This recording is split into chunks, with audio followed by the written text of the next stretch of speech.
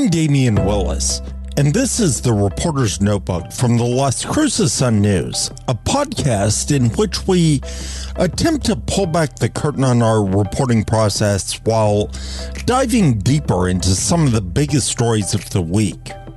This week, we're joined by Las Cruces native Aaron Paz, who works for NASA.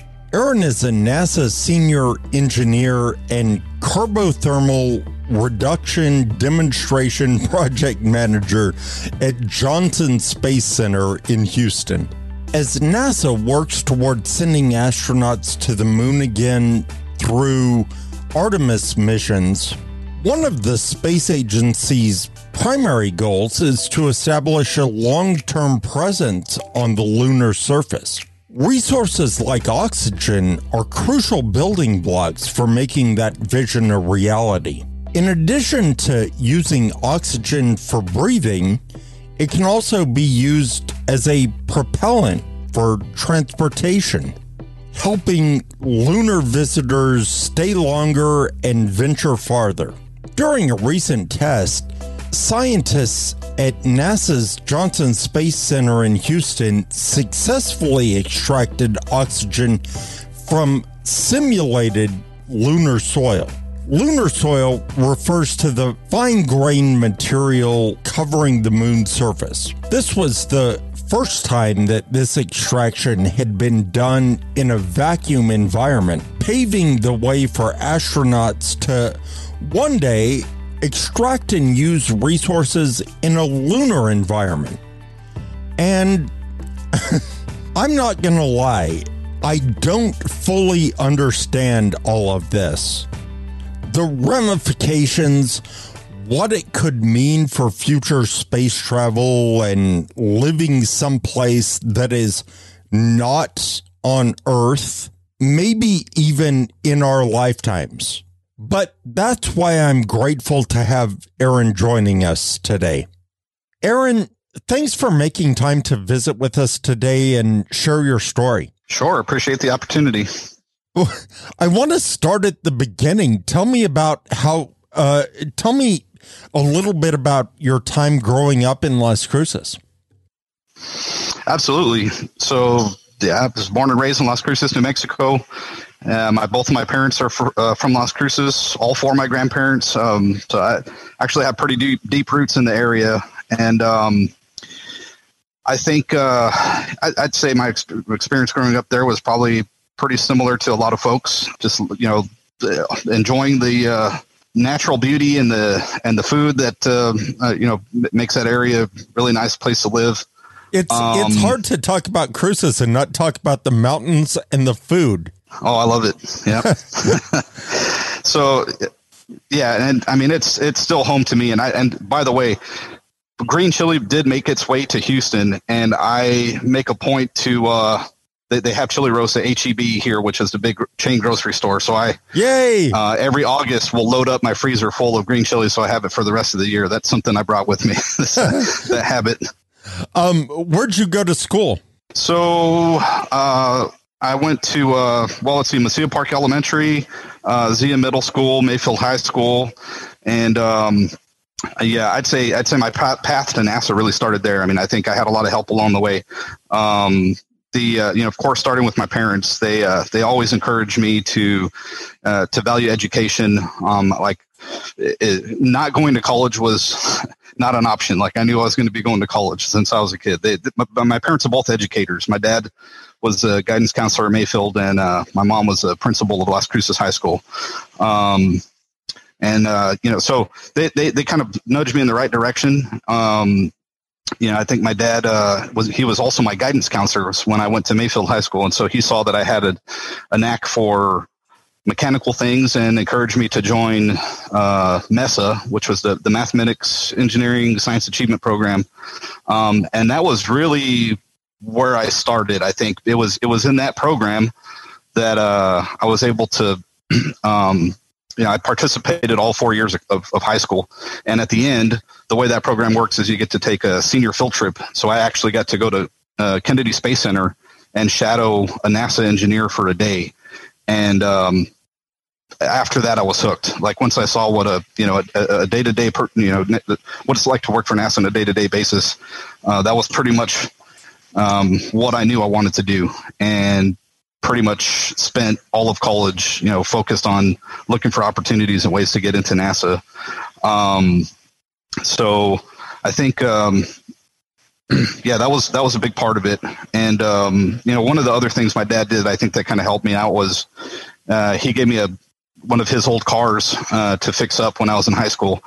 So his old Camaro was my first car. And it was a 76 Camaro that it had been sitting in a yard for, several years, but he basically said if I got it running again that I could have it. So I was, as a high schooler, I was like all about that. So it was really fun to actually, I got a job after school at Casa Lunar restaurant, and used all that money to build up that car. So that was kind of my introduction to like hands-on mechanical stuff. And that was really what made me want to become a mechanical engineer and kind of have that be my focus. And so, yeah, that was another big part of, I think, my path here. And then, another big part of it too was just that the state of New Mexico, I think, does a good job with the scholarship opportunities with the lottery scholarship. I took advantage of that. So, that program went away for a while. I think they're bringing it back. But when I graduated from high school, they, had this policy where if you had good grades, good ACT score, and you went to an in-state college, that they would pay your tuition for as long as you keep your grades up while you're in college. So it's basically a full scholarship to New Mexico State University. I chose NMSU because at the time I think they had the better engineering school. Right. And they really did have, and still do, I think, have a really good engineering school. There's actually a lot of folks here at NASA that are NMSU graduates. And I think from there, it was, like I said, my focus once I got to college was trying to look for ways to get to NASA. So I got in touch with the co-op office at NMSU within my first couple of years. And when I saw there was an opportunity to apply at the White Sands Test Facility, that was basically how I got in. So I was able to get my first internship at White Sands, and that was really an awesome, amazing experience. I mean, I started working on hardware for the space shuttle, right away, my first internship. Wow. Really intense, but really rewarding and challenging. And yeah, I just loved it. So I did 2 internships at White Sands. Then at Wistiff? Yes, exactly. Yeah. Right. So yeah, I mean, they do a lot of really amazing work out there. And my brother actually still works there. He works as a chemist at White Sands. Is doing some great work as well. My brother Neil. And so I did those 2 tours, and then learned that I could do an internship in Houston at the Neutral Buoyancy Laboratory, basically scuba diving with astronauts, helping them to train on how to build the space station. And I thought that would just be an awesome opportunity. So I applied for that. I had to wait a while. I got put on the waiting list, but that's kind of what brought me out to Houston initially. And so I got to do that. It was amazing. I got to help train astronauts build the space station. They train in this giant pool that they call the NBL. I'm guessing coming from Las Cruces, you probably didn't have a ton of scuba diving experience. No, I applied for that position and then got my scuba certification afterwards. Yeah. Yeah. It's kind of the perfect on the job training, because certainly, we don't do a whole lot of scuba diving around here. No, but they did offer it as a class at NMSU. It was like a PE class. And so that was where I got my cert. And we did a dive in Bomberay, Texas, which was actually pretty nice. The visibility there was really good. So it was a cool place to go. Scuba diving. So it's out there in West Texas. Maybe we should kind of address the wow factor of the Artemis 2 project. Can you explain that to me in, like we discussed previously, in the absolute simplest terms possible? Like, I'm not a rocket scientist, which I'm not. Right. Yeah. So I think, we had this, so thanks to Rebecca, she wrote an amazing article on some work that we did recently that will that supports the Artemis program. And what we're trying to do here is we're developing technology that can extract oxygen from the lunar soil. So lunar soil is roughly 45% oxygen, and people have been experimenting with different ways to get the oxygen out for decades, but usually they're small scale laboratory experiments. Go ahead. I don't have a sense of what is Earth soil's oxygen. Right. So there is a pretty big difference between what's on the moon and what's on Earth. What the material on the lunar surface is typically referred to as regolith, and that's it's basically doesn't have any. It's different from Earth soil because it doesn't have any carbon or anything that would support life. Typically when we talk about soil on Earth, it's like what you use in a garden. You have to have nutrients and minerals and things like that. The lunar regolith doesn't really have those things. It's basically it's more like sand. It's mostly silicon glass. But yeah, it's very different. But there's still a lot of resources there. So what we do, at least in this lab where I'm working now, is we do what's called in-situ resource utilization. So we look at what type of resources are available on both the moon and Mars that we can use to help create a sustained human presence on both of those places. So right now our focus is on the moon. We've done some work with Mars resources as well. But right now our focus is on just trying to get the oxygen out of the lunar soil. So what we call lunar soil is really, it represents just like a fraction of what we call that regolith. It's basically the sort of loose unconsolidated material you can kind of just scoop up, not rocks. So that's what we call lunar soil. But there's a lot of oxygen in it, and so there's a lot of different ways. It's like just chemical reactions that we can use to take the oxygen out, and we've demonstrated some of those methods in the laboratory over time. I started working here in 2005. And, we've been doing this type of work on and off, depending on whether the focus is moon or Mars.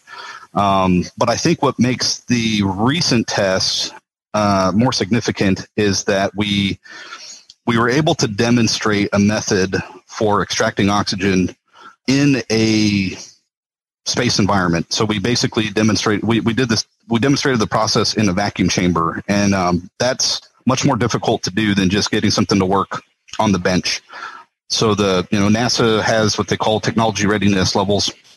That's kind of a scale of when a technology is actually ready to go to space.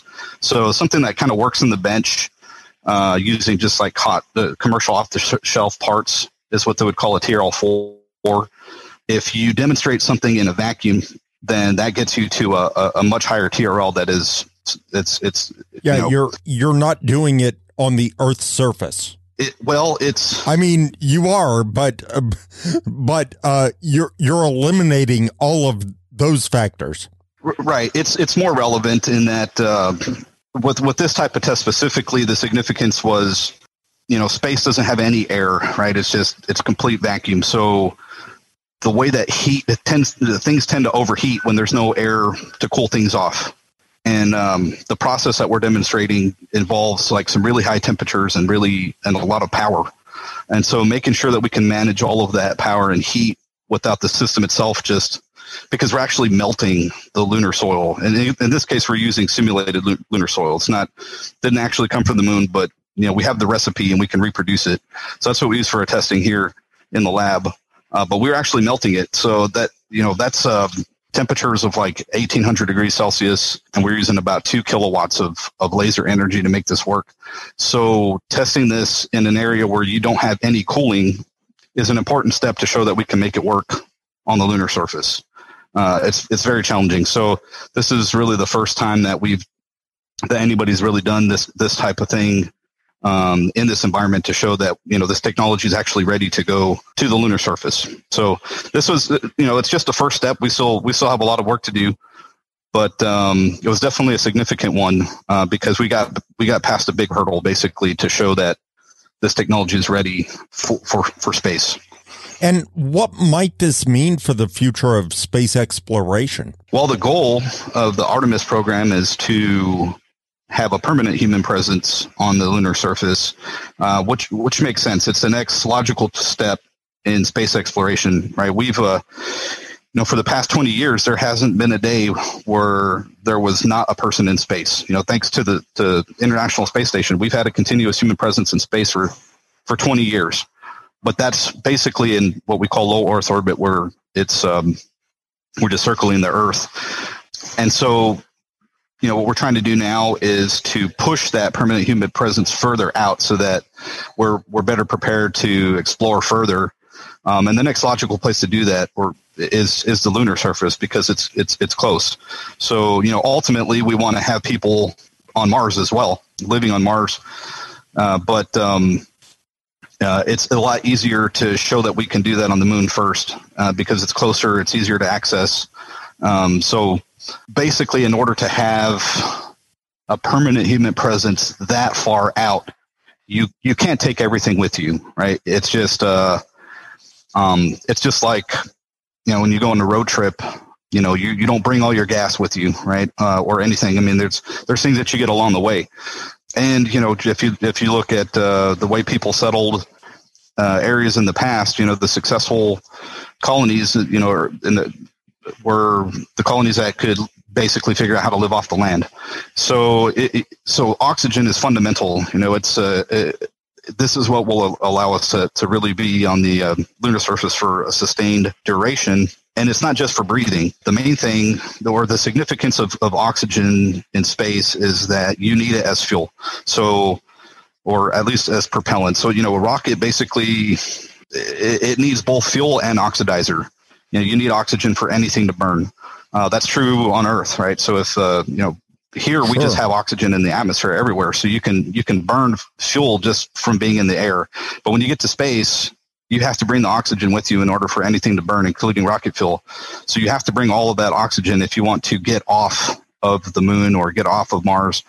And it's a lot. Like you literally need tons of oxygen just to be able to get off the surface. Way more than you would think. Well, yes. It literally takes, tons of fuel. And so, and so you would have to land in order to get off the moon or Mars. You need to bring a lot of fuel and oxidizer, propellants, and that's heavy, and it costs a lot of money to deliver. I think the estimate I heard was like every kilogram of mass that you land on the lunar surface is roughly $1 million. Wow. So if you're talking about landing tons of fuel on the lunar surface every time that we take a trip there, that's going to cost a lot of money. But if you can get the oxygen from the ground, right, and you don't have to ship it all there, then that really makes it sustainable to actually have people there, more frequently and more sustainably, because you're not having to spend billions of dollars per trip. Right. Constantly flying oxygen and fuel to the moon's surface. Right.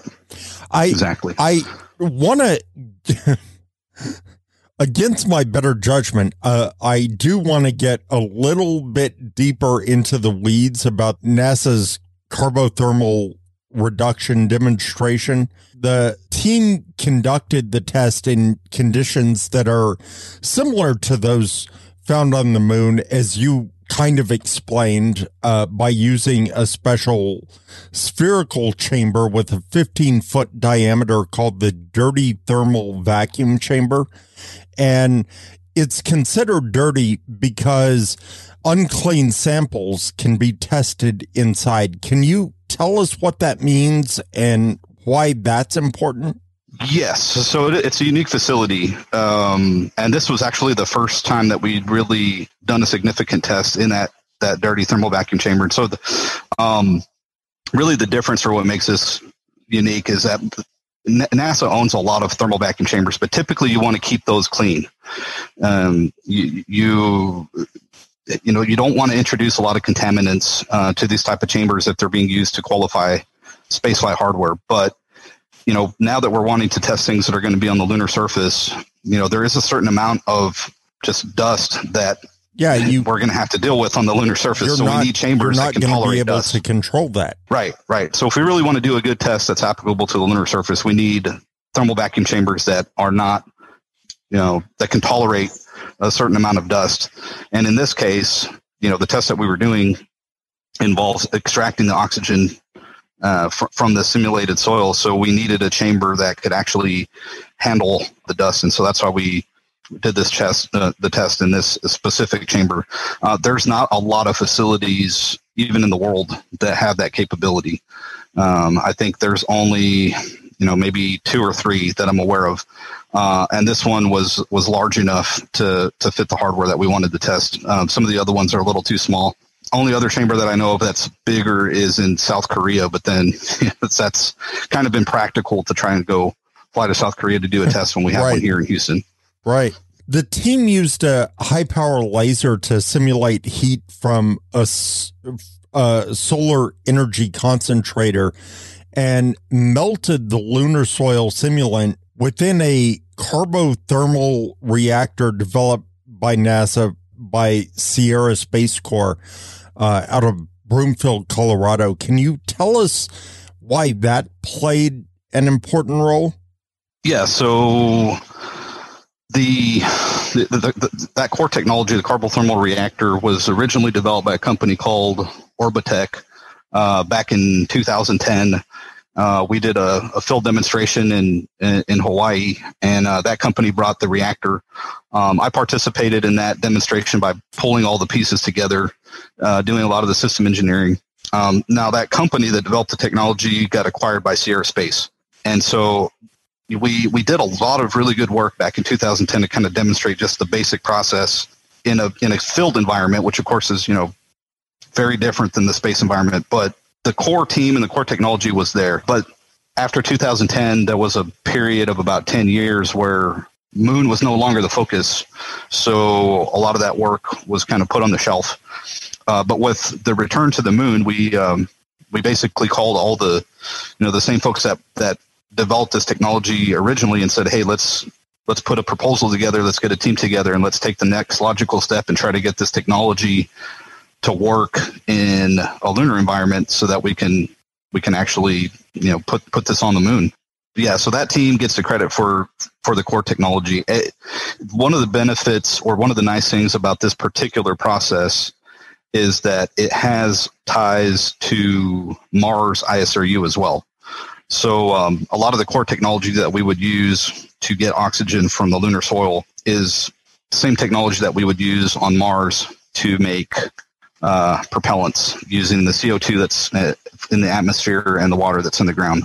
Have you seen soil samples from Mars that might provide some promise? Well, they haven't returned any actual soil samples from Mars yet. I know there's a Mars sample return mission in the works, but there's a lot of data. Yes, there's tons of data from the different orbiters that we've sent that show that there's literally tons of water on Mars, and it's pretty much everywhere. Like you can't really see it. It's basically absorbed into the Martian regolith, but if you were to just basically scoop some of that up and throw it into a heated vessel, you would get water.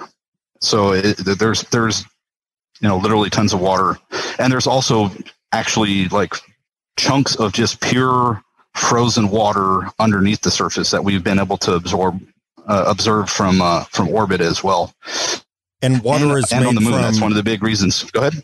Water is made from, in part, oxygen. So we've got it there. Exactly. Yeah. So that's the other big resource is, both on the moon and Mars, we know there's a lot of water. And that's actually one of the reasons why, in the Artemis program, they're setting up the Artemis base towards the poles of the moon is because we know that there's water there. And anywhere that there's water, you can make rocket fuel because the basic components are there. Water is H2O. So if you split it into hydrogen and oxygen gas, that's rocket fuel right there. That's what fueled the space shuttle, hydrogen and oxygen. So anywhere that there's water, you can make rocket fuel.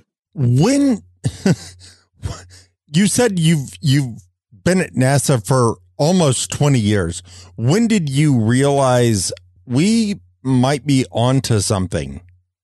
Like this might be a thing. I think this concept of in-situ resource utilization, that was actually something I learned about when I was doing an internship at the Jet Propulsion Laboratory. So that I spent the summer working there. At JPL? Yes, and I was doing mission architecture studies, and I was, just doing a lot of literature search on different types of technologies that we could put on this conceptual mission that we're working on. And I learned about this experiment that could convert the CO2 atmosphere on Mars into oxygen. And it was the first time I'd really heard of anybody actually working on that technology.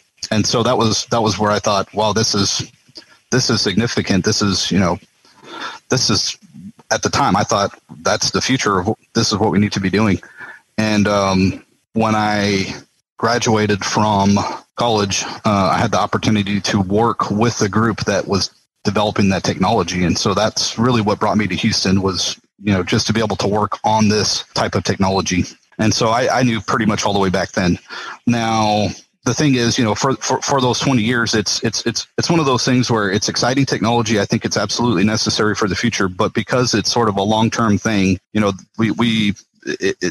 we have to navigate, like we have to kind of constantly be, making sure that we're making progress on this when there's a lot of other sort of higher priority things that are right in front of us.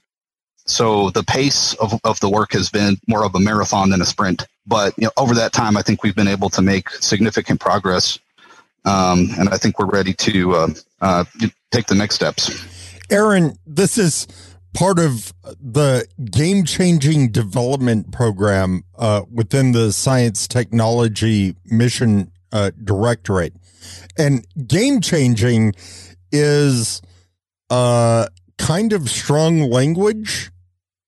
What's game-changing about this mission? Well, I think it kind of just goes back to the economics that I was talking about before. When you have the ability to use materials that are on the lunar surface, especially for oxygen production, which we know we'll need lots of that just to be able to leave the surface, then it makes going back to the moon frequently and sustainably more practical, right? It won't be so expensive. So it's kind of enabling, I think, for that long-term future where we can have people really not just visiting the moon, but living there, having a permanent human presence. Looking beyond the Artemis 2 mission specifically, can you explain to our listeners why the overall Artemis mission is important? Yeah, I think it goes back to the sustained aspect of it. There's a lot that we know about the moon now that we didn't know back in the Apollo days. So, I mean, one of the biggest differences is we know that there's water on the moon. We didn't know that back in the 60s. But now we know that, there's water in the permanently shadowed craters, basically places where that don't see sunlight, haven't for a billion years. So or billions of years, so that they're cold enough to keep the water ice stable, even though there's no atmosphere. So that's a big resource, and there's also a lot of science. I think by studying the ice that's there, we can learn a lot about. Well, there's just a lot of scientific questions that can be answered by studying those locations. But also, I think it's just the next logical step in expanding that permanent human presence that in space that we've established with the space station, pushing it further out. So, the difference between Artemis and Apollo is that we're going back to stay. It's not it's not something where we're going to just plant the flag and a few times and come back. It's more of a sustained effort, not to diminish anything that happened in Apollo. I mean, that was obviously an amazing historic achievement, but Artemis does need to be different from Apollo, and that's the difference, is that we're going back to set up a sustained human presence on the lunar surface this time. Aaron, you live this life every day, and to you, I think this doesn't sound crazy, but to me, who has lived every day on Earth, not thinking much about this, it sounds kind of crazy.